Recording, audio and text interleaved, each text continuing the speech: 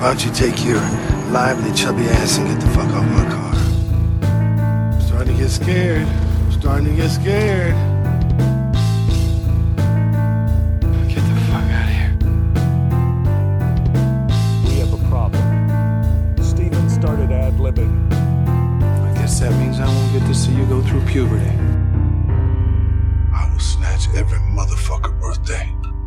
Welcome back to Steven Destroy, the podcast where we watch every Steven Seagal movie so you don't have to. My name is James. My name is Dylan. And this week we are talking about Fire Down Below from 1997. Directed by... I'm going to mess up the guy's name, and I feel bad. But Felix Enriquez Alcala. I don't know. Okay, I thought you were confused about saying Enriquez, and I was like, really, man? But No, it was such the a long Enriquez pause. part. I was like, oh, okay. I don't know how to pronounce this dude's name. Steven Segal? See, that sounds right. Steph. So this guy, Felix, this is his first and only theatrical film he ever directed. Another one of these. But he has a pretty solid resume of TV. Okay. Not a lot of episodes of some of these shows, but he did like one or two episodes of like a lot of CSIs, Law and Order. He did do 18 episodes of Criminal Minds. Oh, wow. But he did The Shield, which I liked. The Terminator show. Some other stuff. But perhaps he did do an episode of Breaking Bad. Oh, wow. To continue our theme of bizarre kind of Breaking Bad connections. Yeah, of which there are now. We're getting like a pretty alarming pile at this point. Well, I wanted to figure out what episode this dude directed, and it made me realize that we actually have forgotten a relatively big, well, maybe not big in terms of Breaking Bad, but separate from Breaking Bad, it was kind of a big omission. Danny Trejo is in Breaking Bad. He sure is, yeah. Yeah, and this dude actually directed the pretty much single episode where Danny Trejo appears. Yeah. Where he's a pretty memorable moment in that entire series. Yeah. And not only is that in the episode he did, but it's the episode that opens with like the music video kind of detailing like the whole series so far. I don't know if you remember that part, but yeah, it's all vague flashes from Breaking Bad. I'm definitely the same way. But I do remember that music video intro because it was it's in season 2. Oh yes, it is. Yeah. It's like a band like just singing about the cartels and shit, right? About the meth dealing and the blue meth. Yeah. Okay. Yeah. I do remember that. Yeah. It's a really good intro to that episode. Yeah. It's actually, I was reading about the episode, and of course the name Negro y Azul didn't really mean much to me. That is the name of the song apparently, but. The name didn't really mean much, but as I was reading about it, I was like, oh yeah, it opens with that music video, which was like a moment for me when I realized that Breaking Bad was something special. So it was a big deal for me. And then also that Danny Trejo stuff, which is, again, a pretty memorable just moment from that whole series. Yes, so it's actually a pretty big episode. I didn't bother looking up what episodes of The Shield he did because... it would mean nothing to you, so there's no point in me explaining it. But I did like The Shield, and he did some House, which I never liked too much, but that's still, a pretty good get for the dude. Yeah. And that's, And depending on those Criminal Minds episodes, like when they aired, there's a good chance I watched them like as a kid. So yeah, shout out to our friend Felix. Yeah. I feel good about Felix. Yeah. It's good that we talk about him in this positive light before we get going on this movie he directed. Well, one last thing just about the behind the scenes. Sure. Another little connection that we found is it was written, there were two writers, Jeb Stewart and then Philip Morton, whose name is very familiar to me, and I'm didn't bother to verify this, but I think he's like a script doctor that's been brought on to a lot of Steven Seagal projects. Okay. I'm relatively certain he's the dude who fucked up Matt Reeves' script for Under Siege 2. Oh, great. But Jeb Stewart was one of the co-writers on The Fugitive. Oh, wow. Also, Die Hard. Oh, wow. So, yeah. A surprising, another kind of surprising amount of people that, for the most part, I have goodwill towards. Yeah. But we can dig into it off the bat. Well, we should. There's one more guy in the movie I want to express some goodwill for. Oh, yeah, of course. In terms of the cast? In terms of the cast. There's a couple. There's quite a few. Well, the big standout for me, the one that like I had to pause the movie and verify it was the same guy, was Levon Helm. Is in this movie. Levon Helm, for our viewers that may not know, is the drummer, vocalist of the band, one of the great rock bands of the 60s and 70s. And I just want to give a shout out to him. Love his music. Cannot fucking believe he was in this movie. Isn't Chris Christopherson also in this movie? Yes, he's the main bad guy. Yeah, that he sure was is. the big thing for me. Never been like a huge The Band guy. Really, Sure. my most experience with them is like the that album that he did with Dylan. Yeah, and they backed him a lot in the 60s as well, which is like kind of where I got into it. But Chris Christopherson's a phenomenal actor, and even Levon Helm's good in this. He actually is. Yeah. Harry Dean Stanton is also an actor that I love, and I don't even know if I would say that he's good in the movie. He's certainly not bad, but his character is very bizarre, and he's given just very bizarre things to do. So I don't know if he, really we can praise him. Certainly can't say anything really against him. But Chris Christopherson, that's a kind of alarming one to me. Yeah. Right off the bat, how did you feel about this compared to like Glimmerman? Because I don't know if we're in agreement there. I consider Glimmerman to be the low point of where we're at.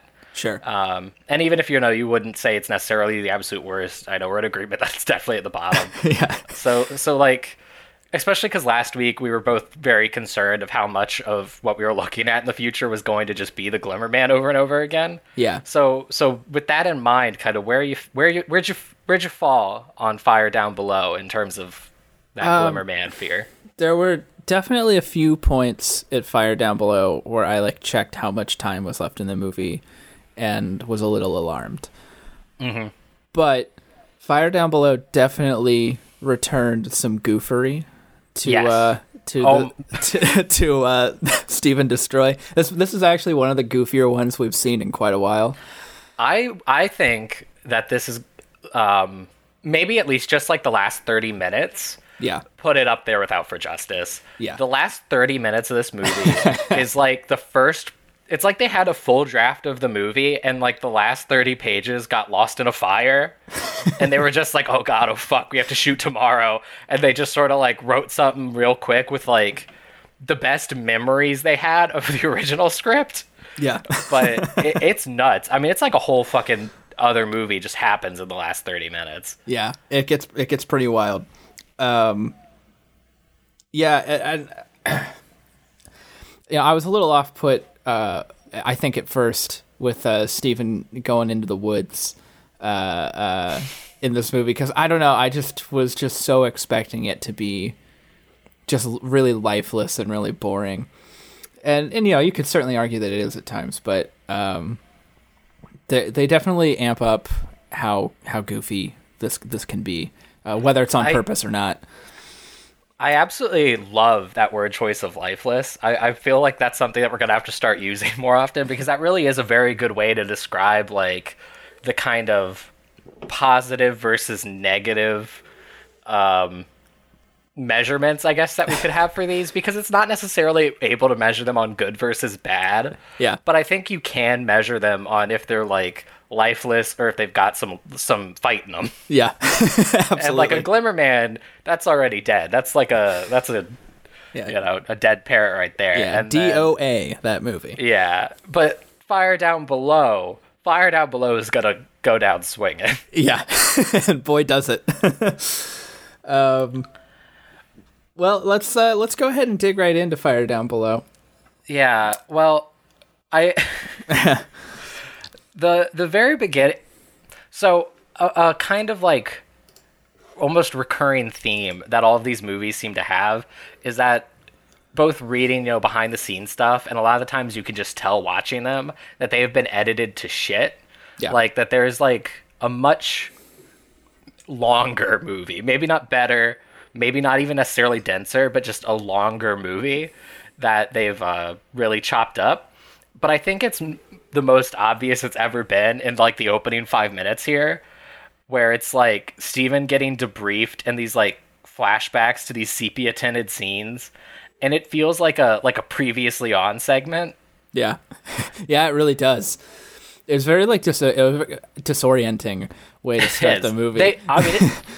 We were talking about how Glimmerman throws you in because it just throws all that exposition at you, but at least it's like consecutive scenes where it's like quote unquote naturally done in dialogue. I mean, maybe, naturally isn't the right word, but it feels much more natural than like whatever the fuck's going on here.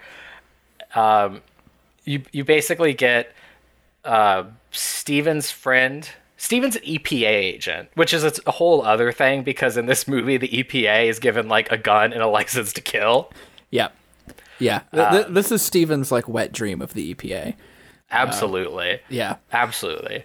The EPA is given a gun. He's in the EPA. One of his fellow agents drove his truck into the river, which screams foul play. You get one of the worst line deliveries that Steven has done in this entire experiment. Is it the what? Yes, it is absolutely his what? What? Yeah. I mean, even for Steven, it's so fucking bad. This entire exchange with this, like, his, I don't even know, EPA handler is nuts. I think maybe that they, like, shot this whole thing after the fact. Like, they realized they had to edit the beginning to make it shorter, so they had to, like, really quickly do this scene of all the exposition being delivered to Steven. Because even for Steven, I mean, it's ridiculous. He's just like, what? Yeah, it was pretty good. It's what got me hooked. Yeah, so the EPA agent was investigating a coal town in Kentucky where they got an anonymous letter that they were dumping toxic waste in one of the mines. And Steven gets sent to finish what his friend started and trying to find a witness or somebody who can, like, testify that this is going on. And that's, like, the movie. And we're just fucking there. Like, they could have had a Star Wars kind of text scroll telling all of us this, and it would have worked just as well. It would have been just as engaging. Probably more, or certainly less disorienting. Yeah. I don't know if more orienting is like a statement that makes sense, but yeah. Well, yeah, we would have we would have maybe felt, I don't know, like there weren't just like, I don't know, I don't really know how to describe the feeling other than disorienting. It's just like you're just watching it, like Steven's just in this airplane going to Kentucky, and like we just keep getting these like random flashbacks and like voiceovers of Frankie dying.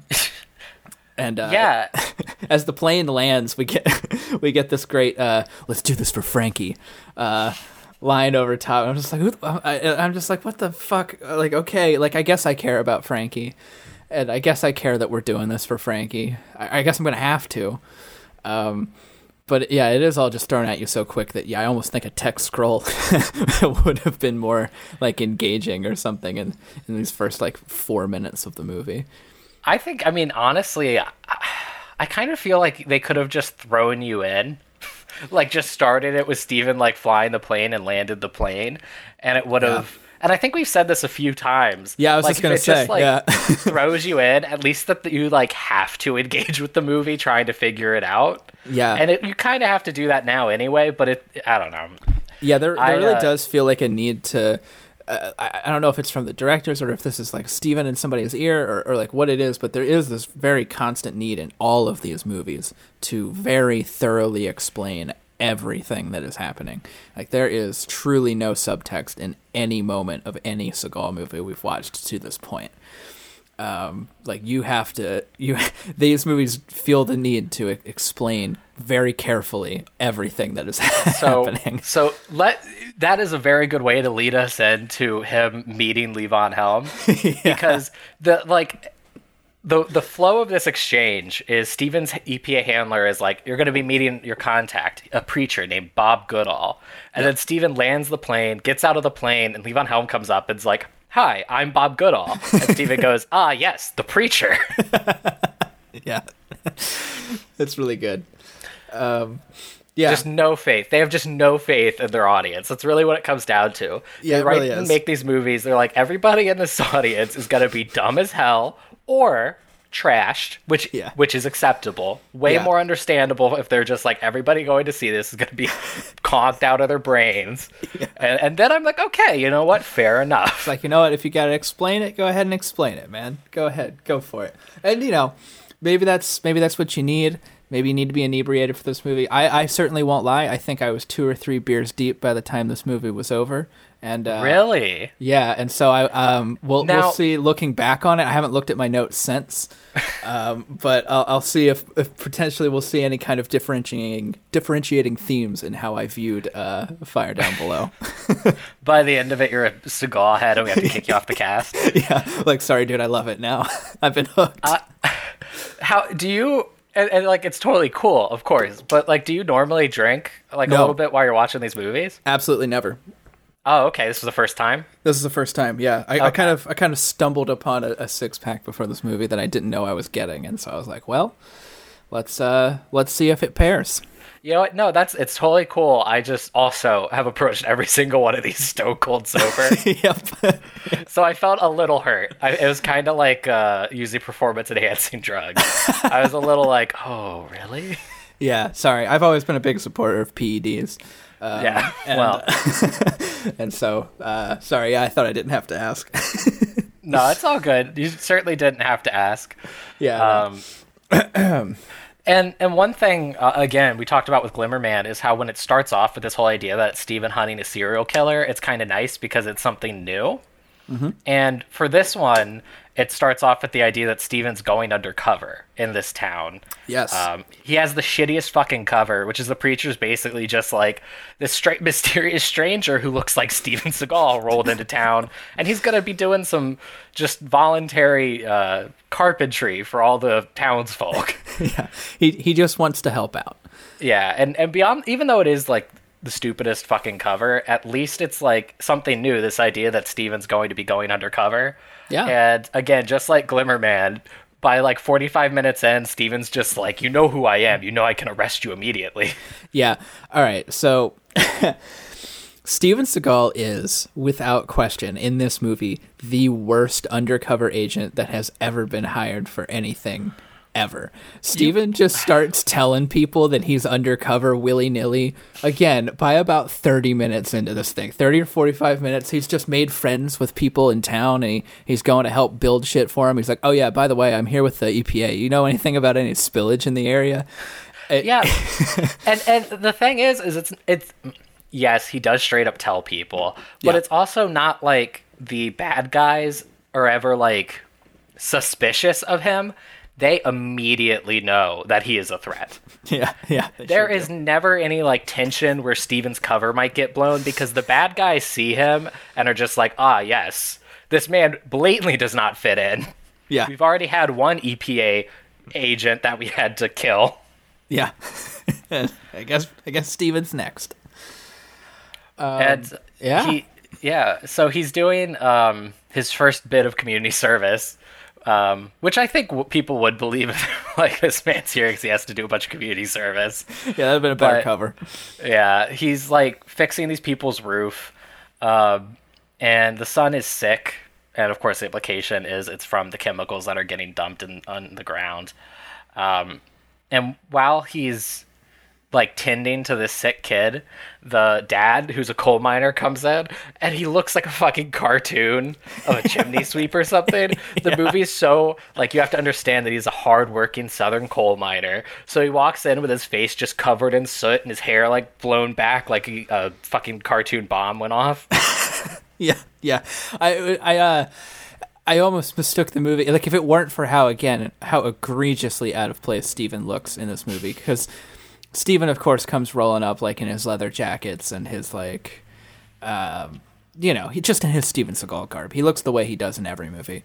Yeah. And but everybody else in this movie looks like it could be a period piece. Like this. Yes, exactly. It looks like fucking Witness. Everybody's a fucking Amish person. Yeah, it looks like fucking There Will Be Blood or something. like this dude comes in with these like humble ass like Reconstruction era clothing on. He's been working in the mines all day. And again, yeah, he's got soot all over his face, and it almost makes you forget what movie you're watching for a second. Well, so I had for the first time a like moment of legitimate, I guess really just confusion. I don't really know the right way to describe it, but near the end where he's talking to his love interest, I just like had this moment where I realized I was watching the movie subconsciously like it was just part of a series where Steven Seagal literally is playing the exact same character in every movie. And it didn't manifest in like really any sort of literal way. I just realized that I was watching it and being like, well, we all know, that this character isn't going to actually stay with this woman because he's always moving around, going on these new missions, meeting new women. And then I was like, wait a minute, this is technically a separate movie with its own character doing his own things. Yeah. And therein lies a potentially very interesting way to watch this, is that this has all just been the same character, like under different aliases. Aside from like, fucking Roseanne, the literal movies, I don't think there's a single movie that really we could not mold into being like in the same universe. Steven Seagal is the same character. Yeah. There really is not one. Yeah, with the exception of the one he dies in. Oh, Executive Decision? Executive Decision. Nah, dude, that's just like the last one. Yeah, that's the... yeah, okay. Fair enough. That's especially the series because finale. Executive Decision kind of would be. Like, that's after Steven's out of the field, taking a desk job, sort of. Yeah. We got a lot of movies to go, but... we'll see how fucking insane we get by the time this is over. We'll see if we can piece together what we feel is the chronological order of the Steven Seagal's. Well, Above the Law would flow into Hard to Kill, with Sharon Stone being replaced by his wife, whatever actress plays his wife, but that's the same wife. Yeah. I mean, that, There's a story here. There is a story. But we'll get to it later. We got a ways to go. Yeah, I do have a note right here. I don't remember what it was that happens like right after this whole thing with the sick kid, but I do have my note here that Steven is looking particularly large this week. Yeah. I actually didn't take note, but yeah, he gets a little chunkier every movie. Grant, we're not trying to fat shame him or anything like that. Now, if he's an action star, then his whole bit is that he's an action star beating the shit out of people, and he's like chasing people down and stuff. It is a little. It does add a little bit of extra suspension of belief in these and movies. It's just part of his like trajectory. It is. Like, it's definitely important to kind of note when Steven stopped even, like, trying. Yeah, it's like it's like when Elvis got chunky, And then perhaps, most importantly, if there's one person on Earth that you can fat shame... it's either Donald Trump or Steven Seagal. That is quite literally exactly what I thought as soon as I said that. But look, we won't harp on it too hard, but because there's plenty of more pressing issues that we could harp on Steven for. But this is definitely a sort of a fact of life of these movies, is that our action hero, who still regularly runs people down, continues to look more and more, like he doesn't quite fit the part. Yeah, and. So after he meets this coal mining family, he goes to like a farmer's market, and harasses a pair of twins that work there. He has this just nightmarish exchange where they're like, tell him to come back or whatever, and he's just like, oh, of course I will. Beautiful pair of twins gets a man thinking, which is horrendous to say to two siblings. Just horrific. Yeah, that was very startling scene. And they laugh. Not surprising, but startling. Yeah, certainly not surprising, but it's tough. And then Steven goes into the woods to collect some samples, and you get the first. I mean, there's like some goofy shit, but this is the first like really bizarre moment. Steven's collecting this water, and then it's edited very weirdly. It turns out, I mean, there's like a kid pissing in the water that Steven's collecting. Yeah. But the way it's edited, I did believe that we were just watching Steven take a leak. And I did take note. I was like, oh, this is the first time we're going to see Steven piss. Yeah. Finally. The streets have been begging for this. Yeah. The forums are going to go wild after this one. Yeah. But alas, it was a young lad. Yeah, well, Steven sees the kid, and he chases after the kid. He's like, hey, well, hey, come here. He doesn't just say, hey, and this is another part of, Steven really getting into the local dialect in this movie, where he looks up at the kid and says, hey, boy, what are you doing? Well, he adopts, and Steven, like, I don't know what his literal normal accent is. Even when he, like, quote-unquote talks out of character, I don't know if he's using his real voice. Yeah. But he does adopt this awful Southern accent. Like, like most profound. Yeah, like most of the accents he does in these, he's, like, turning it on and off and just forgetting about it at some points, and sometimes, like, leaning into it way too hard. Yeah. But he does take this horrible Southern accent, which I guess in the world of the movie could be because he's going undercover, and that's why he kind of just stops using it halfway through. Yeah. But even then, I mean, it just adds to him being a truly awful undercover agent. And he is, man. He is so bad at this particular job. Well, this kid, like, and I don't know if you kind of had the same issue I did, but I couldn't tell if this kid was luring Steven into a trap or just, like, hung out with these pot growers and like ran back to them or what, because the kid runs back to, there are these dudes, I don't know, you call them country folk, these hill people who are growing weed, but they're like hiding behind like walls waiting for Steven. Yeah. And then it's very weird. Yeah, I didn't know if it was, again, like, the kid's luring him into a trap, but what would the trap be? Yeah, and the other thing is, like, the kid doesn't seem particularly, like he is associated with them, or, like, when Steven inevitably, spoiler alert here, kicks the shit out of every single one of them. Yeah. The kid just kind of seems cool with it. He's like, oh, okay, yeah. Well, nice. What Steven does is he kicks the shit out of these people, takes one of their guns, and gives the gun to the little boy. Yeah, and he says, hold this on him. Yeah, so, I don't know whose side this kid was on. It's a very weird scene. I mean, the whole thing is very weird because, like, I don't understand why Steven chased this boy through the woods to begin with. Mm-hmm. Like, I get that he was like pissing in the woods and was pissing in Steven's samples because Steven he was fucking up Steve's samples, sampling the water. Steve was gonna send those back to the lab, and they'd be like, "Well, there's piss in these, there's piss in the water."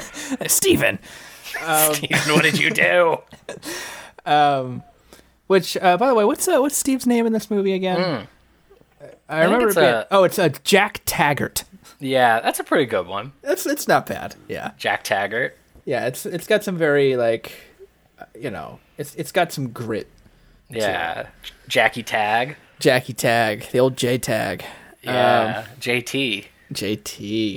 And so JT, yeah, I don't know, like, he like runs through the woods for quite a distance to chase this kid down and teach him a lesson. Yeah, what was his plan? What's he gonna do when he catches that little boy? He's like, hey, stop pissing in those woods. So, I don't know. The whole premise of this scene was very odd to me. It's just because they needed Steven. They really realized that they'd gone too long without. Actually, is this the first time Steven kicks any ass? Yeah, but certainly not the last. Yeah, of course. And you do get Steve riffing on Deliverance. Mm-hmm. So now there's maybe one movie that canonically Steven has seen within one of his movies. It's like Casablanca and Deliverance. Yeah, Steve's two favorites. The two that have really informed his filmography the most. Yeah, and I don't know where. I think we skipped it or it's after this where he goes to the there's like a little church picnic thing and he meets Sarah. Yeah. So I feel like I wrote in my notes a significant amount of times in this movie that Steven is like exceedingly fucking thirsty for this Sarah girl. Yeah, again, I'm actually surprised. This is our technically 10th movie because of the SNL episode. And so in 10 movies, we only have one where Steven actively has sex. Yeah. Yeah, this is true. I thought we were shoehorned for it in this movie. I thought there was no way that we were not going to see Steven have sex in this movie. I'm beyond pleasantly surprised at that statistic. That right now we're at 10%. Yeah. That is a blessing. And even that set aside from, I guess, probably Hard to Kill, just because it does have the literal sex. Yeah. I think this is the horniest that Steven's been. And even then, I mean, he's not really actively pursuing anyone. Maybe his wife at the beginning of Hard to Kill. But this is certainly the most, like, he pursues anybody in any of them. Yeah. Steven is hell-bent in this movie. And I would also argue it has the most realistic, and that's, of course, relative. Yeah. But still the most kind of realistic romantic subplot in all of them. Because it actually, like, shows evolution of their relationship. There's like courting and then the relationship kind of, and I mean, it's all fucking wrapped up, like a bow, but the relationship has like a standard arc of courtship. They get together. He she finds out the truth about him and he leaves him. And it's literally, the next scene, she's forgiven him, but they still technically hit those beats. Yeah. Which they I don't, tried. The moments were there. Yeah, absolutely. But he meets Sarah at this like picnic. She's all alone and he goes to hit on her and is pretty aggressive about it. Yeah. He makes no well, again, almost a product in the movie as well. It's like there can't be any subtlety. Gray area. Yeah, any subtlety about what Steven is after in this movie. No, and he does. I mean, I feel like the way he hits on her, even if it wasn't Steven Seagal, and we know he is quite literally, a horrible creep, I still think just the way he does it would be creepy coming from, like, any actor, even somebody, like, super charismatic and likable, being like, well, hey, honey, I'm eating all alone. Why don't you come sit next to me at the dinner table? Yeah. It has very much, like... Well, I mean, there is one scene. Yeah, there is one scene where he literally picks her up on the side of the road and like slows down and like makes her get in the car. Yeah, which was definitely like the peak of the like questionable courtship in the movie for sure. He has this like old man hitting on the waitress energy throughout all of it. He sure does. Yeah, but she's like, you must not be from around here because you're talking to me. And that's when we're like, oh, she's a pariah in this, tight-knit Southern 1920s community. Yeah. And we got to figure out why. Yeah. And at some point, he goes to her house to, like, visit her. And I really like this scene because he's like, she has a pretty large field, and she raises bees. She's a beekeeper. Yep. And she's like down at the bottom of this field with her bees, and Steven shows up to come talk to her to try and get her to let him fix her stairs.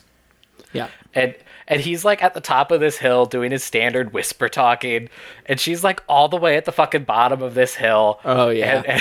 And he's just like, how about let me fix those stairs? Looks like she's those stairs fucking, you guys broken there. Yeah, and she's like fucking, yards away, and she's just like, oh, hi, Steven. No, my stairs are fine, thanks. Yeah. Yeah, that was something that really struck me. Like, this is like, I think for me, like one of the peak, like Steven voice movies. Like, I think Steven's like whispering in this movie is at some sort of a peak for me in terms of like how ridiculous it is in like all of the settings that he finds himself in. Yeah. Yeah. Like, I don't know, like Steven's whisper voice is like always a little weird. But this movie, for me, it was a real peak of Steven just being like, dude, like fucking raise your voice a little bit. We can't hear you, dude. I would be interested to know how many times, if ever, he raises his voice in this movie. Yeah. I can't think of one. Because, I mean, with that little boy, does he yell at him, or is he just like, hey? Well, he it's like a Steven yells, hey, boy. Yeah. What are you doing over there? It's, I don't know, dude. Steven. Steve.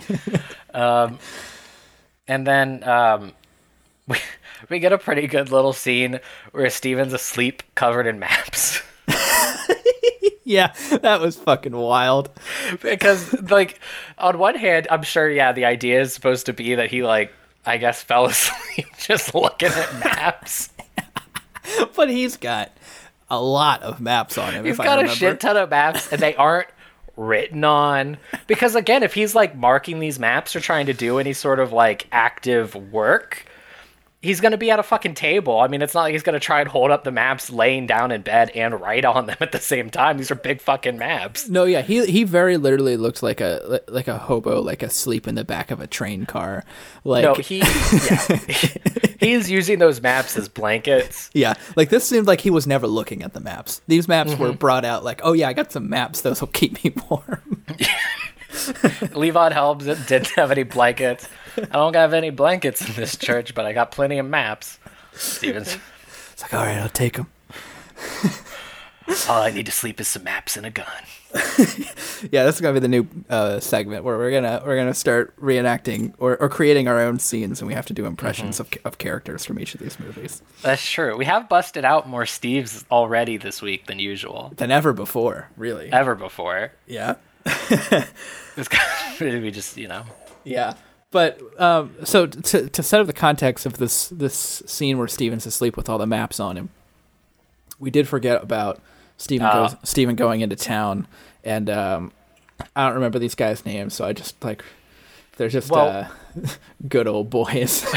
Yeah, yes, they are that harass Steven throughout the film. One of them's Chris Christopherson's son. Yes, and then Chris Christopherson's he's the big bad. He owns the mining company? Question mark? Or he has... Yes, he owns the mining company, I'm pretty sure, and has an agreement with question mark to dump their, like, cyanide refuse in the mine. Yeah. And they pay him the big bucks to dump their waste in his mines. Yeah. I feel pretty confident about that. Yeah, it is like the pretty standard evil businessman.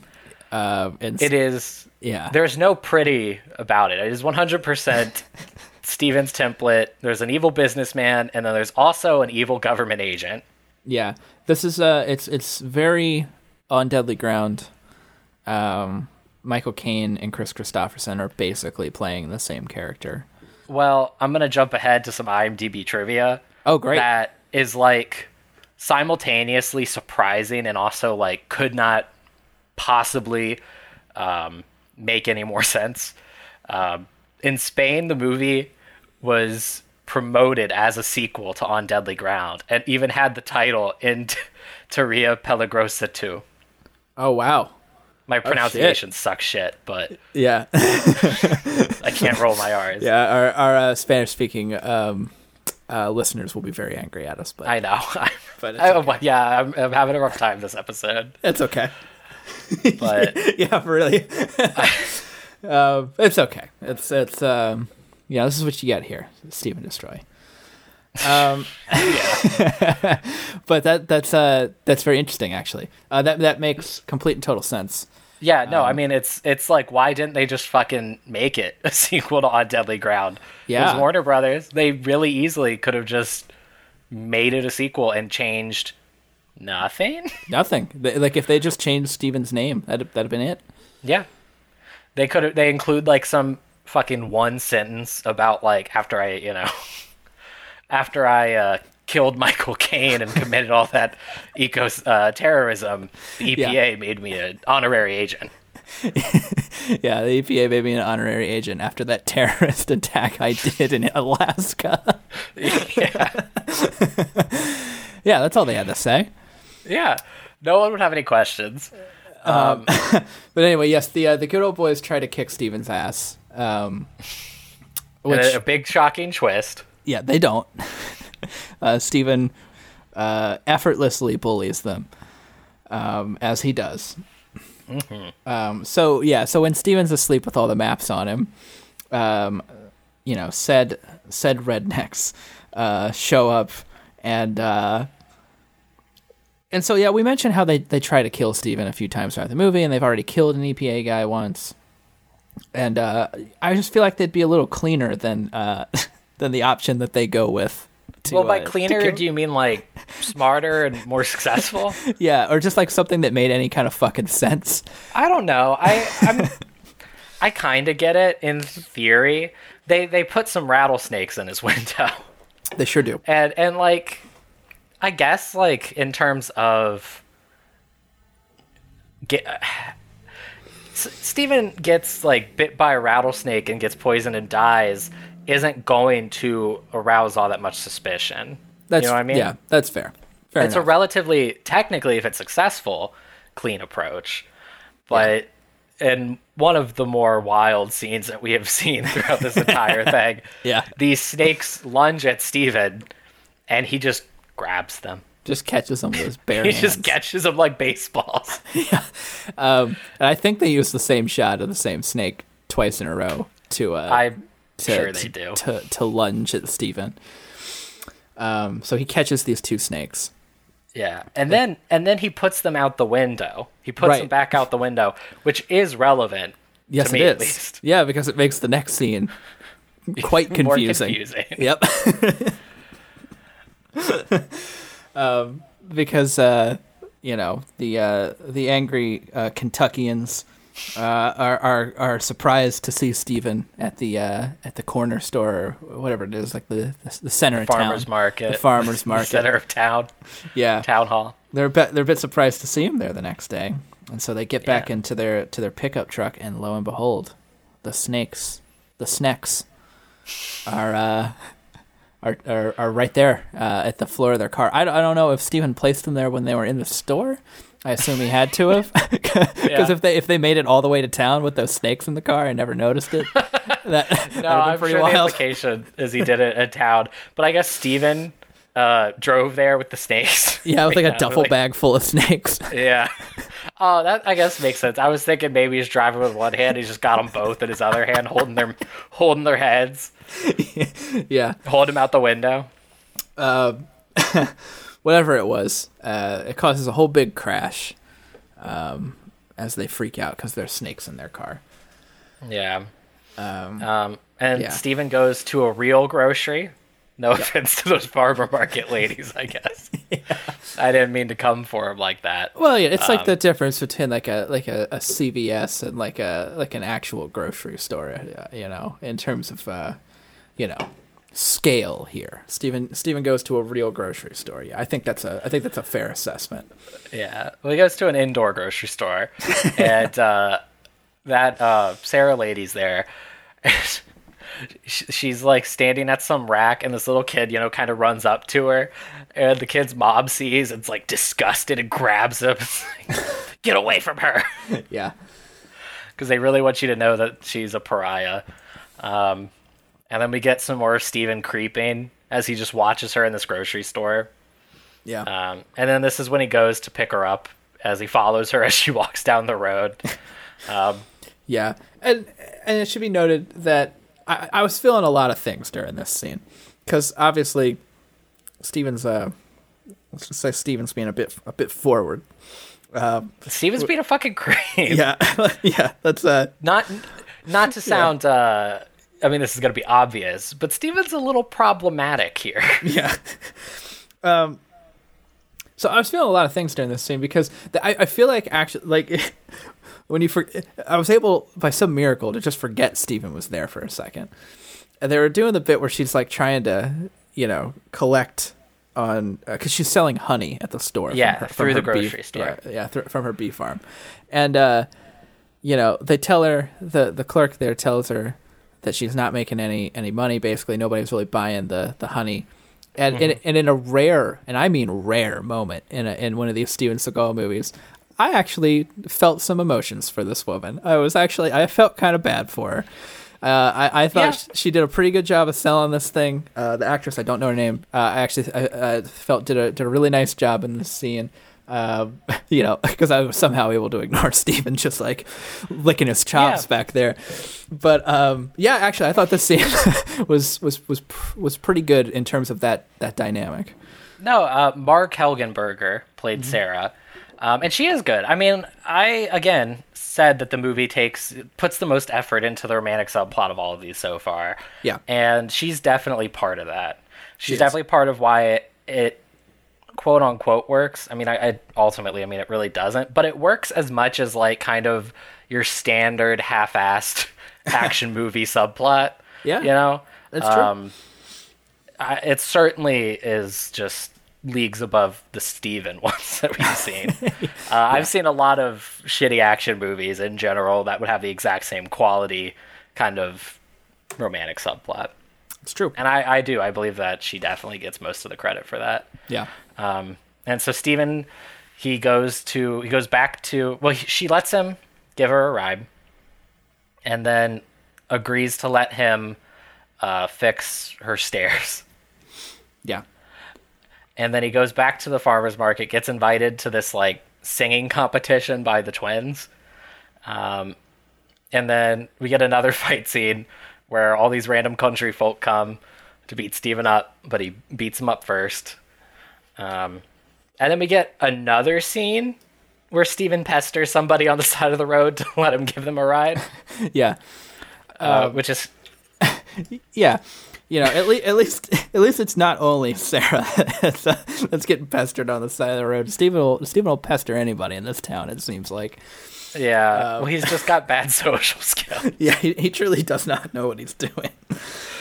It's Harry Dean Stanton that he convinces to let him drive him home, and then we find out that he was the one who wrote the anonymous letter and everything, and he agrees to help Steven try and, I think he outright agrees that he's going to testify, right? Yeah. I think that's something that we get a couple of times. I feel like Levon Helm might say that at some point in this movie as well. Yeah, he does. They both do it before they get, like, basically before the rednecks come for him. Yeah, before they get got. Yeah. And Harry Dean Stanton, he gets beat up, and then he's, like, not dead, but he's basically just gone for the rest of the movie. Yep. And it's basically treated like once he got beat up, he wasn't gonna testify anymore. There's not any scene or anything to imply that he's been, like, scared out of it. He's literally just gone from the movie, and it's just like, oh, we gotta find somebody else now. Yeah. And it's at this point, because, like, of course, Steven goes and finds the rednecks, and it kicks the shit out of them. But there's a moment during this where I had my perhaps my first epiphany about Steven Seagal, where I was watching this, and something I think I've griped with or struggled with a lot throughout this whatever it is now, 11, 12 episode run that we're on, where I think just what is Steven Seagal's place in, like, an ideal world in these movies, just on his acting alone? Because obviously off the field, we've made it very clear that his place is behind bars. Yeah, we've made that very clear. But just in movies, you mean like if I were casting him? Yeah. If I were so what type of role would you cast him as? Yeah, because action hero has never been. Well, I'm already going to answer that question. Yeah, go ahead. He's somebody's creepy boyfriend. That's a good one too. But that's not the one. It's the ponytail that really does that. If I'm being it would totally be like the action hero's love interests, like X that comes back into town. Yeah, that would be a good Steven role. I think that's very good. For me, it comes down to, I can tell you specifically what the role is because this guy doesn't have any dialogue, whereas the creepy boyfriend might. Mm-hmm. To me, it's the Nazi in Indiana Jones that Indiana Jones puts in the airplane propeller. It's just because they do this like shot where they're like very, if I remember it right, they're like low on Steven and the camera's facing up at him to make him look fucking even more massive than he is. And I was looking at him, I was like, that's a big motherfucker, man. Yeah, and he's big in this movie. Yeah. And so I was looking at this and I was like, if Harrison Ford were in this movie and had to beat up Steven Seagal like he does the big-ass Nazi that he puts into the airplane propeller, I'd believe it. I'd be all for it. I'd be like, oh, shit, this is going to be a big test right here. And that I think that I can't imagine myself coming up with any other roles aside from maybe the one that you've said there. But I honestly think that's what the peak is for Steven Seagal. I think he'd be very good at like being Hun in the Teenage Mutant Ninja Turtles. Well, I mean, actually, just big, stupid, and dumb. Yeah, no, I think Hun is he's pretty perfect. Yeah, and to be fair, I mean, I guess really the answer is like, what role would he fill? The role of like a heavy with no dialogue. Yeah, is pretty much correct. If my memory serves, I think that's the role he plays in Machete.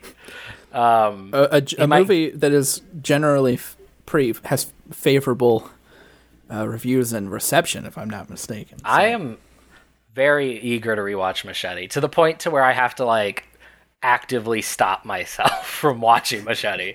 Yeah, because like I'm very interested. I don't really remember that much about him in it, so I could be totally wrong about that.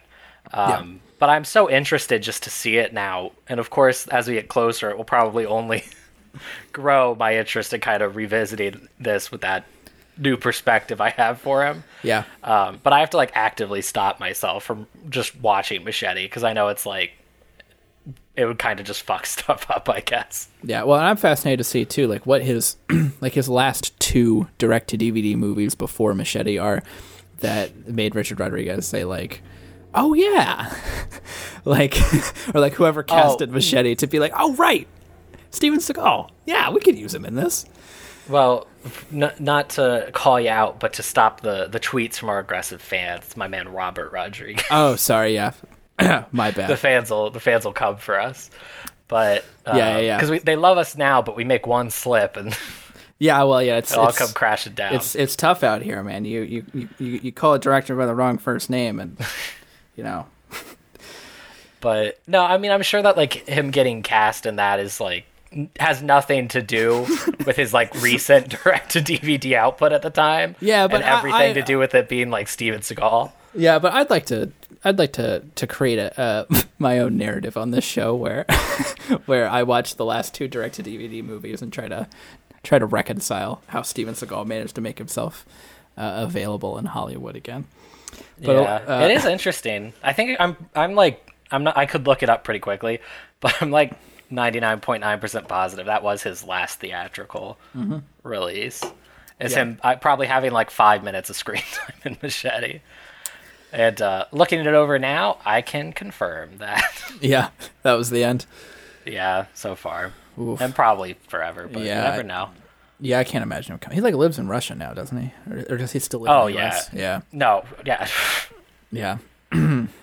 But Fire Down Below, I really just struggled to remember the name of this movie. It's okay. Fire Down Below. Honestly, the names of these movies are completely meaningless.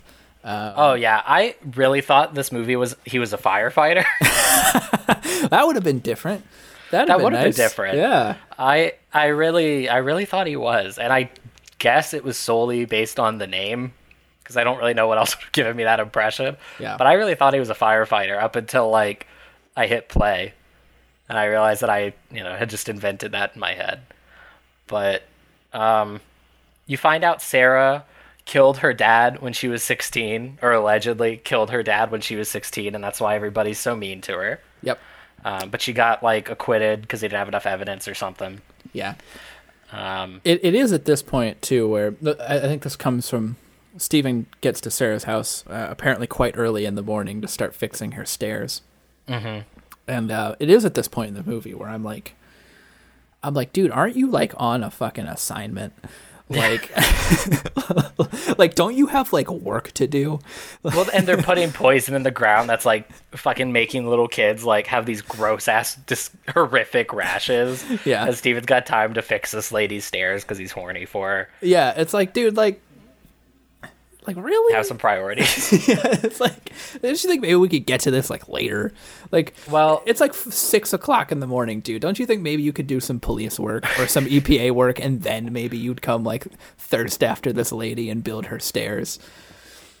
Anyway, I'm trying to apply a little bit too much thought and effort into Fire Down Below, but yeah, well, so I didn't take a specific note on this and just straight up don't remember. How does Sarah find out that he's an EPA agent? I know he like tells her, but does he just like decide it's time, or does something happen that like blows his cover, quotes on cover, or do you not know either? I might have written it down. Hold on. Let's see. Oh, it's because I think she witnesses him beat the shit out of all the cops in town. Oh, yeah. And then he's you're like... You're 100% right. He's like, I can arrest you just as easy as you can arrest me, or whatever. And then they try and... shit out of everybody. They try and arrest him for... They claim he was the one who beat up Harry Dean Stanton. And they try and arrest him for it, and Steven's basically like, I'm an EPA agent. And then everybody in the town knows and is like, what? Yeah. This mysterious stranger?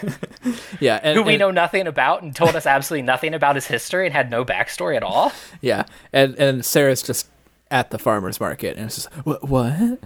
Yeah. Well, she's pissed. She's heartbroken. The whole idea is, like he lied to her, which I don't know is true. I don't believe that there is a single thing he says to her in this movie that would arguably be a lie, because again, there's never a scene where he like makes up a fake backstory.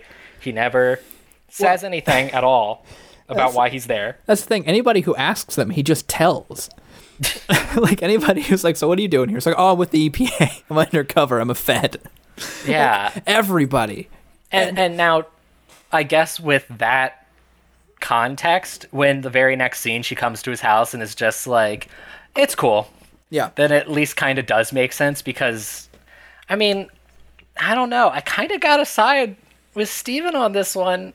He is pretty obvious about it. Yeah. And not telling any lies. If she didn't bother to be like, so, what do you do for a living? Maybe that's on her. Yeah, he'd be like, can you keep a secret? It would not be difficult. This also, before this happens, we meet Sarah's unbelievably awful brother. Well, so, yes. Obviously, he is unbelievably awful. But up for this, like, first, hour of this movie, he's a pretty good dude. Yeah. So Stephen goes to Sarah's house for Din Din. They have a date together. Mm-hmm. And the brother shows up early, and immediately Sarah's like kind of off put by it. She's like, "Oh, you're home early," or whatever. And but you could think, oh, she's just annoyed because she was trying to have her date with Jack Taggart. Yeah. But Jack Taggart does immediately go into I don't want you to see this guy anymore mode, which I'm of two minds about, and I'm sure you are too. Well, wait, you said Jack does. You mean the brother? The brother does, yeah. The brother goes into I don't want you to see this guy mode, which was of two minds about. Which the first one was the one the movie wanted me to go with, which is like, hey, like this is kind of controlling and weird and like not good. And I was like, hey, this is getting kind of dark from Mr. Brother Man here. But the other side of me was like, hey man, if I just saw Steven Seagal, I might bring it up to a female friend of mine to be like, hey, you sure about this dude?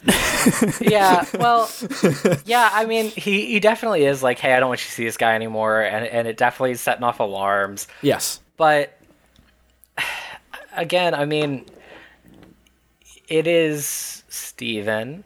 Right. And I don't remember the specifics, but I just feel like the guy, like, his kind of concerns about Steven kind of reflect what we've already addressed. Like, nobody knows anything about him. Right. He's just this weirdo that rolled into town and is just like begging women to let him do carpentry for them. Yeah, and sexually harassing twins at the farmer's market.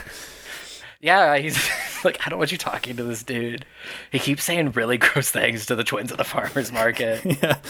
So, like, does he know that they're related? Does he know what twins are? Yeah. Yeah. So yeah. But I knew it was ultimately probably wrong to empathize with Brother Man, which becomes very, very, very evident before the movie is over. But that's a whole other scene that we'll get to later with Steven's unbelievable fucking omniscience or guesswork that he does in that scene. Yeah, his sixth sense. And look, I watched this movie. I took a lot of notes. I really tried to make sure I knew what was going on. And when Steven started busting that shit out later in the movie, I'm like, where the fuck is this coming from? Now, and I mean, whatever. We'll jump around. I guess we'll struggle through explaining it. Yeah. But I mean, ultimately, the brother was a predator. Which, as soon as this whole thing about she was a 16-year-old girl who killed her dad.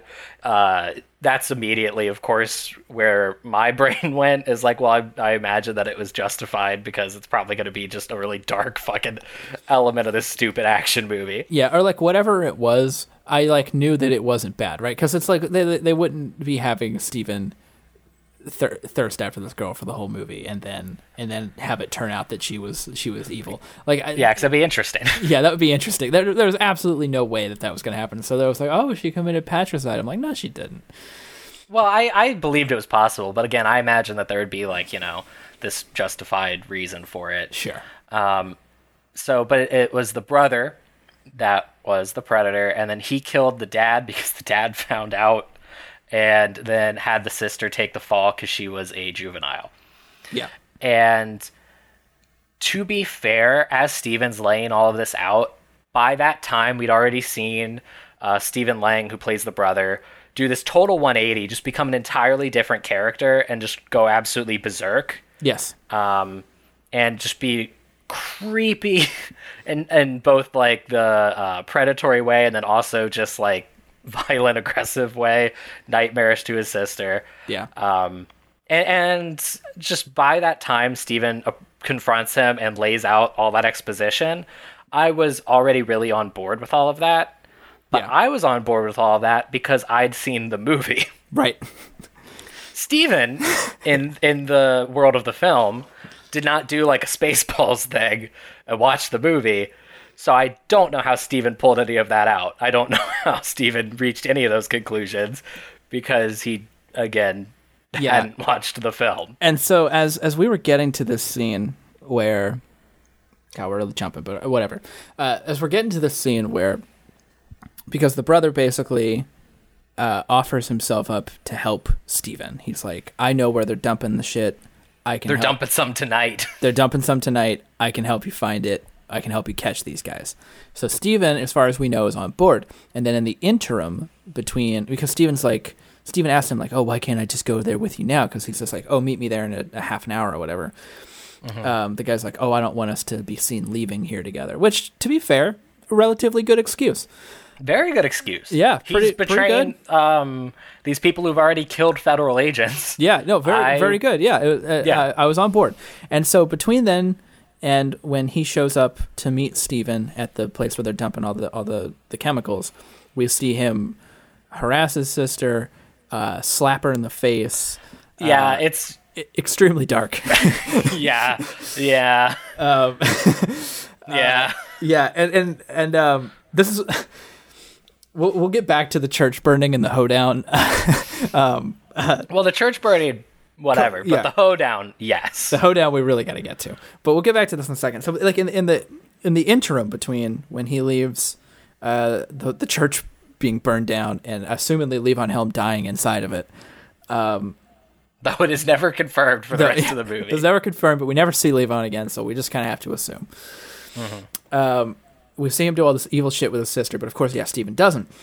And so, Steven just starts laying out all this shit. But what I was going to get to here is that, so when Steven rolls up to meet the brother, and they're going down to the warehouse or wherever where they're dumping all the chemicals. Again, we were talking about earlier in the movie where Sarah was sad about her honey not being sold at the grocery store.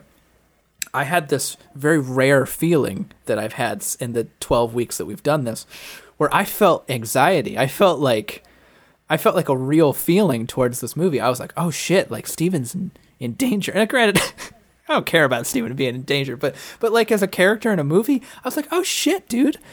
I like this could get interesting. Steven doesn't know what's going on. Like, he's going to have to really get out of this one. And no, Steven's like 14 steps ahead of the movie. And it's no, I'm with you. It's so disappointing. I think that saying like I felt, like actual suspense would be a bit of a stretch, but I was interested. I was like, Steven, there's going to be some sort of moment where Steven realizes that he has been double crossed. A brief moment of Steven having, the lower hand here and being in a pinch. Yeah, which was foolish for me to think. Yeah, but and so it got me. Yeah, I don't know. It tricked me. Yeah, I was like watching it, and I just like felt what people would feel during a movie where it was just like, oh, like something bad's about to happen to our main character. Immediately like, no, don't worry, guys, it's okay. Yeah, don't worry. Steven's a fucking soothsayer and knows exactly what's going to happen here. Yeah, some stuff that we've skipped. Just to kind of because play catch up. That was really, really worth getting to. Yeah. More Hendrix. Our second Hendrix song. I was very happy about the Hendrix scene, actually. Yeah, it's nice. I was wearing headphones, I think, at that point, and the Hendrix came on. And I was like, this feels nice. I was happy about the Hendrix. And then we get this scene where Steven's driving and a big truck kind of comes up behind him to try and run him off the road. And it is so close to being cool. Yeah. It is on the edge of being like a good action sequence. Yeah. Kind of fitting. And it is going to be like kind of an equal like editing directorial thing. But it definitely feels like it would be something that you would see on like a TV show. It just has like this TV action kind of feel as opposed to like a cinematic one. It's close to cool. I will say at the end of it, Steven lures the truck over a cliff and we just watch this truck get absolutely demolished going down this cliff. Yeah. And that was cool. I liked that. I was into that. Yeah, that actually kind of redeemed the action scene for me. Because and it's not bad. It really isn't like actively bad. It's just kind of like take it or leave it. Certainly better than a good amount of action scenes that we've seen through this. Yeah. Just kind of run of the mill, I guess. And then after that, he decides this is when he really goes and just gets rid of any, like, make sure that everybody in that town, every single soul knows exactly who he is. Yep. And he walks into church. Mm-hmm. And it's this moment where as he walks into the church, everybody gets quiet. Yeah. Like, every townsperson knew about this, like, hit with the truck and was surprised Steven was still alive. Yeah, very eerie. And then he basically does his On Deadly Ground speech again. Yeah, it was obnoxious. He just does his speech again. Yeah. Which inspires Levon Helm to come say that he's going to testify against the oil people. Yeah. And then his church gets burnt down. As a result. And he's presumably in it. It's definitely heavily implied that he is dead, because we never see him again. Yep. But at the same time, the way people talk about it in the movie is just like, we don't know if he's dead or not, which is an odd creative choice. They could just be like, the preacher has died. Yeah. It would have worked exactly the same since we never see him again. Mm-hmm. Actually, it wouldn't have worked exactly the same, actually, because Levon Helms is quite good in this movie and is so nice in this movie. Just fucking ridiculously nice. I actually had a smile on my face a few times when Levon Helm was in this movie. And he's a good... I mean, I don't know why I keep feeling the need to, like, qualify everything I say as being relative. Yeah. But this is relative. He's a good character because he's at least, like, has some dimension, and he actually even changes. At the beginning of the movie, you realize that he knows what's going on about them dumping the chemicals and everything, and he tells Steven basically, you don't know who you're fucking with, you're not safe, just let it go, please. Yeah. Which is like, you know, a gray character that we very rarely see. Usually people are either good or they are bad. Yeah. And then by the end of his arc, he's coming around and like, okay, you know what? You're on deadly ground. I saw on deadly ground. Yeah. You've convinced me. I'll testify. And I mean, again, being like, this character has an arc is a pretty low metric when you're like listing off, you know, the positives. This follows basic principles of narrative storytelling. Yeah. But it was nice. It was. And then... yeah, and then... Well, I was just going to say... Yeah. We're really stumbling over each other because of how I think excited we are for this next scene. Well, we get to the country jamboree. Yeah. The hoedown. Yeah, the hootenanny. The hootenanny. Which I would actually say was almost more disappointing to me. There was so much potential. I had such high hopes. Yeah. We did get some okay goofery here, though. Yeah. I mean, Steven, they're watching this band play, and Sarah asks Steve if he plays guitar, and he's like, a little. And then she asks if it's okay if Steve can play a song, and, like, the front man of the band leader, whatever, is like, yeah, sure. But then one of the dudes playing guitar just, like, keels over. Just, like, collapses or something. And then Steven takes the guitar to play a song, and it's just, that's just it. Yeah. Yeah, I guess he seemed like he was just drunk as fuck, and it was just like... Okay. See, that did not ever occur to me. I literally just assumed that this man just suddenly right then was having a heart attack, and nobody cared. Yeah. I didn't understand the point, because we already addressed that Steven was allowed to take one of these guitars and play a little. It's not like the movie needed to give us, you know, like an explanation for why Steven was able to get a guitar. Yeah. Pretty even for like this fucking movie, it was one of the most bizarre moments in all of it. Yeah. But then Steven gets this guitar, and I was disappointed he didn't like do a song. Yeah, like sing a song. Yeah, like have like a legitimate musical number in the middle of this movie where Steven plays a song. Instead, he just does some sort of like blues licks, and he comes in firing. He must have a pretty good ear. He was able to pick up the key right away and pulled out his favorite blues lick, and there we were. Was he? And I mean, I'm sure that Steven on set was not, but were his finger like? Was he like doing the right stuff to even be making those licks? Because I couldn't really tell. Yeah, I just don't have the ear for it, and I don't know. I couldn't really tell. Yeah, I can't remember what they showed him doing for the lick, but I remember the lick being pretty tight and like pretty well performed. So I'm gonna guess the lick. No. The chords maybe, because I have watched one video of Steven actually playing, and he is very much just like hiding behind a group of like exceptional musicians that they got to be. Oh, really? In that record, yeah, he just kind of plays the cowboy chords and like. Now, that statement isn't surprising the fact that you're saying that Steven's actually playing with some like pretty talented musicians is what's surprising to me. And I mean, everybody's got a paycheck or a price, but yeah, you never know. I don't know. Maybe they were just like guys in that studio or with that company or whatever that put Steven on YouTube.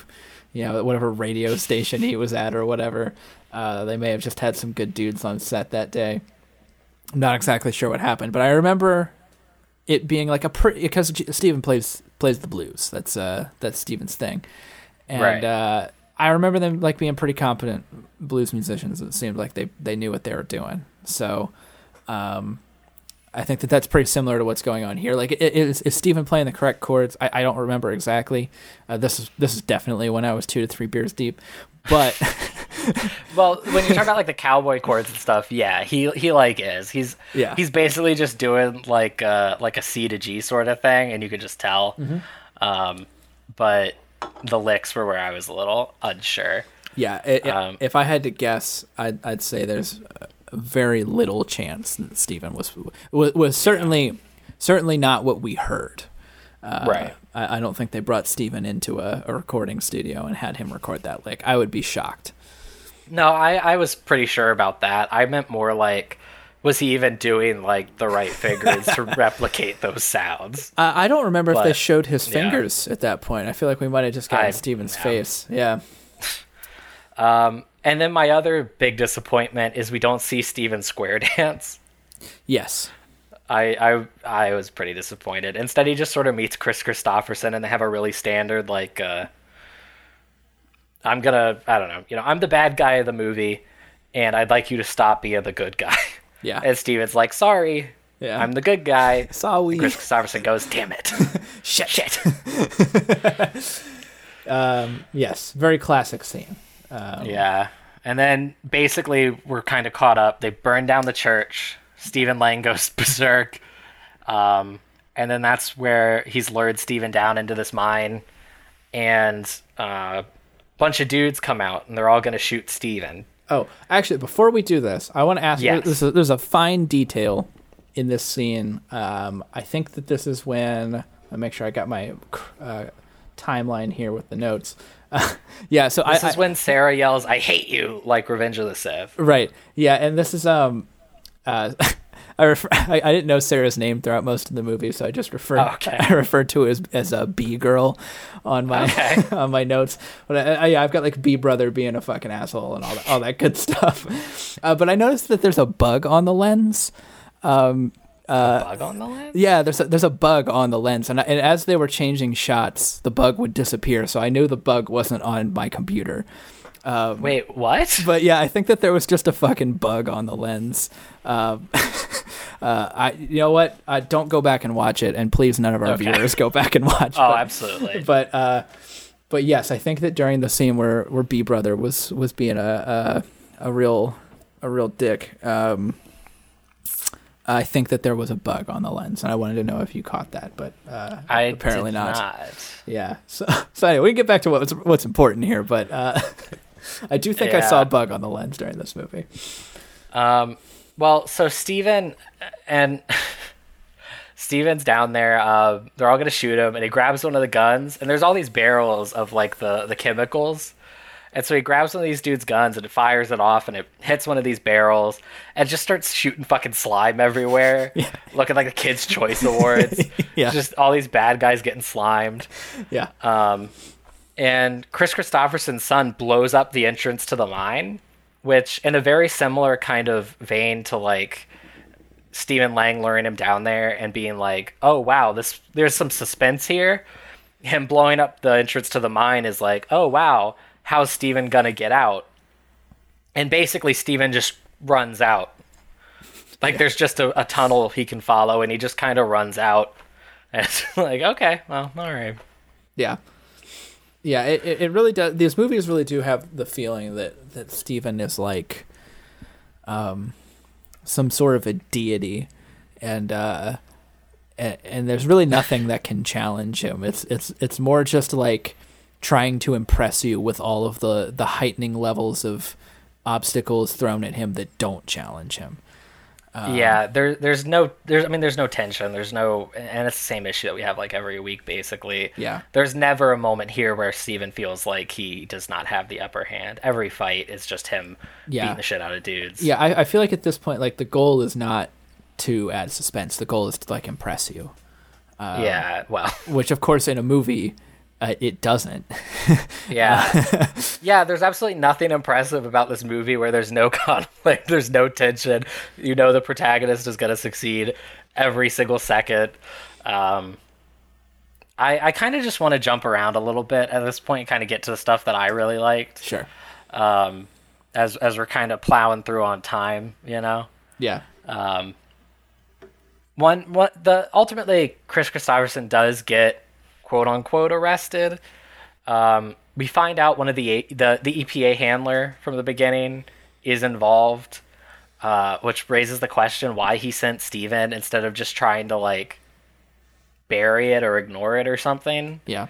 Unless, and this is a acceptable answer, he knew how incompetent Steven was, which I'll take. Yeah, sure. But Kris Kristofferson gets arrested, and again, I don't know if arrest is even the right word because it's the fucking EPA. They don't have that power to arrest people anyway. Yeah. But he gets charged with a $50,000 fine, and Steven confronts Kris Kristofferson and is like, "Well, I quit the EPA just so I could focus on tracking you down and making sure you get the justice you deserve." And then he somehow, in another moment of him being just some sort of clairvoyant, oracle, he knows that the EPA dude's involved somehow and goes to arrest this dude. And this is also right after the scene where Steven says he quit the EPA. He goes to his superior and is like, does the exposition, I know you're involved. And then there's some other agents around, and Steven tells these agents, he just tells them, like, take him away. And they just do. Yeah, they just do it. They just do it. He goes to the bar at the, the country bar, beats everybody up, and convinces Kris Kristofferson's son to say he's going to testify. And then he goes to Kris Kristofferson's casino. There are all these, like, bouncers outside the, like, private room where he is, and they all look like they're, like, 40 to 65. Yeah. Like, they aren't typical, like, toughs. They're just these kind of, like, retired cops that needed, to still make some money. And Steven just decimates these old dudes. Yeah, he really does. Except for one of them, right? Because there's the one that's like, "Hey guys, maybe we shouldn't beat Steven up," and I feel like Steven doesn't kick the shit out of that guy. Maybe he gives him some mercy, but that doesn't sound like Steven. Yeah, that's true. That's very out of character for his one character throughout these movies. You do get like a good line, and like a legitimately good line. Like, I think it was received as written. So probably the first time there's ever been a genuinely good line, where there's all these people hanging out with Kris Kristofferson. Steven goes in, he's like, tells them to get out. And one of them just is like, "Oren, good luck with this incredibly large fellow." Yeah, it's great. That's a really good one. Yeah. And then you get just what I think, and I know I already said that there's some really wild shit. And I know I already said that dude with the guitar just suddenly fucking dying is the most bizarre part of this movie, but I lied. It is when Steven says, "I was just kidding when I told you I resigned. I'm still an active agent." Yeah. I think that might be the most wild, because the whole thing about him resigning is never relevant. The next scene, he goes to a fucking, like, stakeout or some shit and tells EPA agents what to do, and they listen to him to just arrest one of the bad guys and wrap up that plot line. So why did they have him tell Kris Kristofferson he quit? Yeah, literally. It sincerely, why? It sincerely makes no sense, because he doesn't do it as if to convey that he's gonna, like, get off of Kris Kristofferson's tail and like not be he trying to catch him. tells him he's like, he will be tracking him down. Yeah, like, I quit to track you harder. You're right. If he was like, I quit, it's done, you won, and he did that so he would like drop his guard and maybe get messy, that would be reasonable. Yeah. Both in terms of like in character and also the movie, if the movie decided to follow that plot line. Yeah. But Steven's the worst undercover agent to have ever lived. So I guess in a way it makes sense. Yeah, I almost wonder if Steven just ad-libbed that on the set that day. That's actually I think you just cracked that case. Actually. Yeah. that makes perfect sense. Yeah. And then Chris Christopherson pulls a gun, but Steven draws faster, I believe. And then Chris Christopherson pulls another gun. And we just kind of do it again. Steven also draws faster this time, but actually shoots him, but doesn't kill him. And for the omnipotent Steven, I'm surprised that he actually was caught off guard by this, by Chris Christopherson having a second guard. I mean, he is and he isn't. Is he? But like, I wasn't caught off guard by it. Is the thing, because Chris Christopherson like very clearly loses zero confidence after Steven draws faster, like. Chris Christopherson's just walking, like, you know, like the one agent, like the one EPA guy, I think, is like taking his one of his arms to begin arresting him, and Chris Christopherson's just like, very fast, man, very fast. He's like laughing to himself. He's like, you were fast, Steven, very fast. And it's like, dude, who the fuck talks like that? Clearly, he's got another plan. And Steven's like turning away, like he's gonna leave. I'm like, Steve, turn around. But of course, nothing bad happens to Steven. Nothing bad ever happens to Steven, except for an executive decision. Yeah.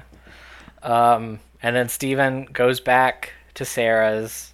He got her new bees. They embrace, and then the movie ends. Yeah, I don't think we ever mentioned that her brother killed all the bees. Oh, yeah, that's part of when he goes crazy. Yeah, he kills the bees. He burns all the bees.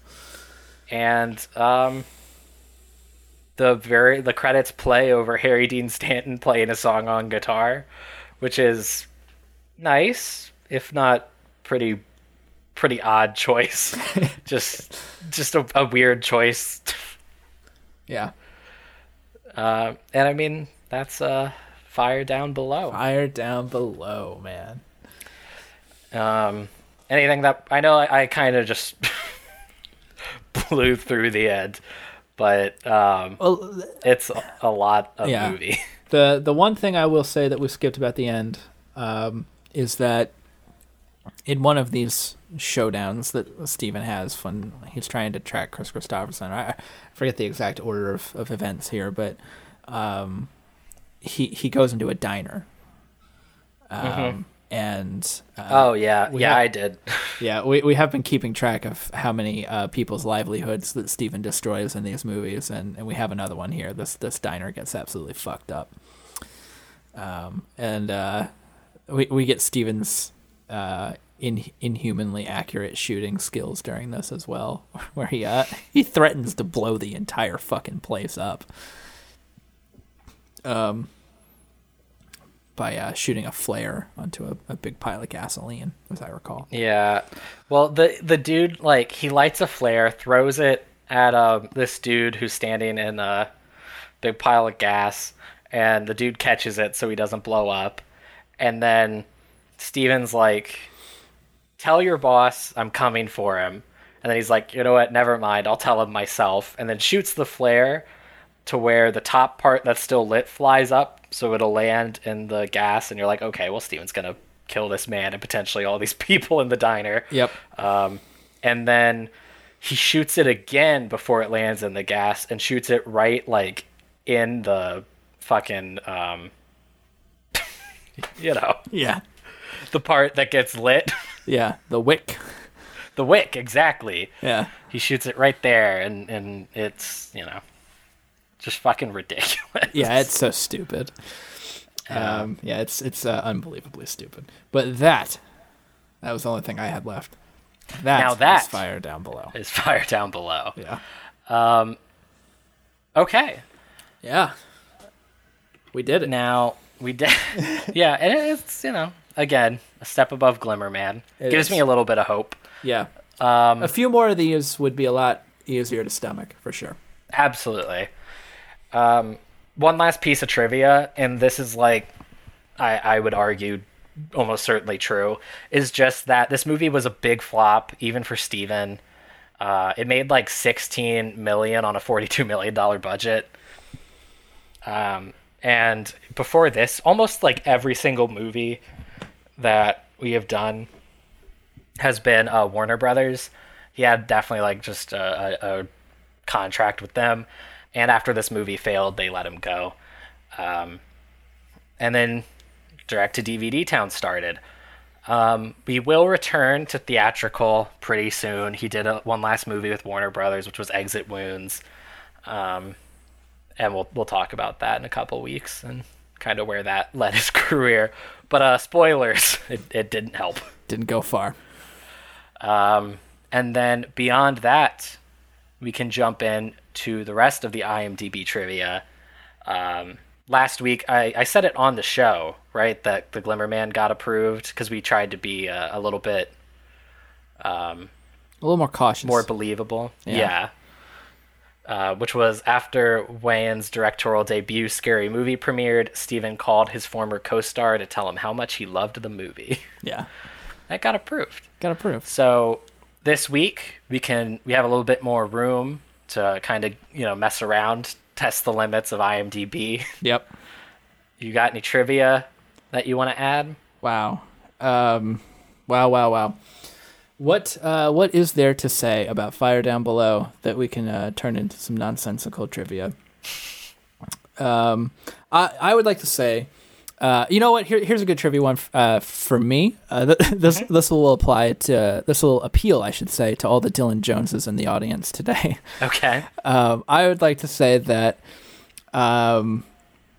Steven Seagal tried to get Levon Helm to reform the band with him on guitar instead of Robbie Robertson. Okay. Yeah. I like that very much. Okay, cool. Yeah. All right. Steven Seagal tried to convince co-star Levon Helm to reunite the band, but featuring himself on lead guitar instead of Robbie Robertson. Levon Helm's still alive, right? I believe so. I don't know, actually. Or he might have actually, just recently died. I feel like somebody from the band just recently died. But Levon Helm might still be alive. I feel like he is. Yeah. Nope. He died. Nope. Was it recently? No, he died 8 years ago. Oh, interesting. Well, may he rest in peace. I will say Steven Seagal continued to pursue this until Helm's death. Oh, man. And that is our trivia for Fire Down Below. Submit these updates. All right, my dude. Is there anything else that you want to dive into before we get into the sentencing? No, I don't think there's very much to add to this one. I think the sentencing is where to go. Yeah. Okay. You need a minute. You ready? Go first? Yeah, I guess I can go first. I would say that this movie here is actually one of the lesser offenders so far. I mean, this is a bad movie. They are all bad, but I'd say this is one of the lesser offenders that we've had in the last few weeks, I guess. I think that this movie actually, on a couple of occasions, either tries some things or tries to try some things that could almost be mistaken for a real movie. And so I will have to give it some credit for that. No doubt, Steven's character is pretty disconcerting during a lot of parts of this movie, and so I think for those reasons, I think I'm going to have to give Steven 4 years for this movie. Absolutely. Yeah. I, for the most part, agree with what you said. I mean, as we always say, everything's relative. Yeah. Even as much as I can positively compare it to a good amount of the shit that we've watched, emphasis on the shit that we've watched, it still was a bad movie. Still kind of just sucked. Yeah, it still blows. Yeah. So I'm gonna do 6 years. Yeah. Which I think is still kind of relatively lenient, but acknowledging that it was not good. Yeah. Yeah. We definitely did not enjoy watching this movie, but no, we did not. Right. And so that is going to put Steven's sentence at 2 consecutive life sentences plus 187.5 years. Yeah, and shout out to Nolan for that second life sentence. Yeah, he really added quite a lot to the canon on his one episode with us. He made a huge impact. Yeah, a truly significant impact that day. All right. Next week, we're going to be doing My Giant, which is going to be an interesting episode because if we thought Executive Decision had little Steven. Yeah. But it is also kind of our almost not literal halftime, unfortunately, but kind of like an intermission before we really hit the meat of that direct-to-DVD era. So it's kind of like a look back, a retrospective on Steven's quote-unquote peak. Yeah. His golden years. The golden years. Yeah, it'll be a good time to reflect, try to decide where we think it all went wrong. Or where we think it even could have all gone wrong for dumb action movies. Where did he truly become unmarketable? Was it from the beginning? We'll not decide that this week. We'll tell you next week. But absolutely. Yeah, so that'll be the fun of My Giant for sure. All right. And then just overall, how are you feeling, my man? This week, I guess is a little easier than last week. For sure. I feel like when this gets as rough as it can, I can always just kind of fall back on just sort of enjoying the routine of it and being I got a thing to do. And we are still very much in the throes of pandemic that we currently in this country have absolutely no idea when we will be getting out of. And so, oddly enough, this unbelievably evil force that is watching Steven Seagal movies somehow feels a little bit light in the world right now. And so it's, I guess it's nice for that. The movies still suck, but it could actually be worse. As of right now, I feel kind of all right. I think you summed it up. I feel kind of all right. I know it'll get worse, but right now, it's manageable. Yeah. Okay. You think you're all set? You ready to take us on out with our famous sign off? Yeah. Yeah, we've got a lot of both of ours Steven Seagals today. That's true. Yeah, that's true. We both get to show. So you should feel less on the spot. Yeah, we both got to show off just how unimpressive our Steven Seagal impressions are. Mm-hmm. But per usual, shout out to everybody that listens. We know we have a massive fan base by this episode. And from us to you, thank you very much. We appreciate it. And, Steven's big catchphrase that he hasn't said this word since the second movie we watched. But, of course, thanks for listening, motherfuckers. Why don't you take your lively, chubby ass and get the fuck off my car? I'm starting to get scared. Get the fuck out of here. We have a problem.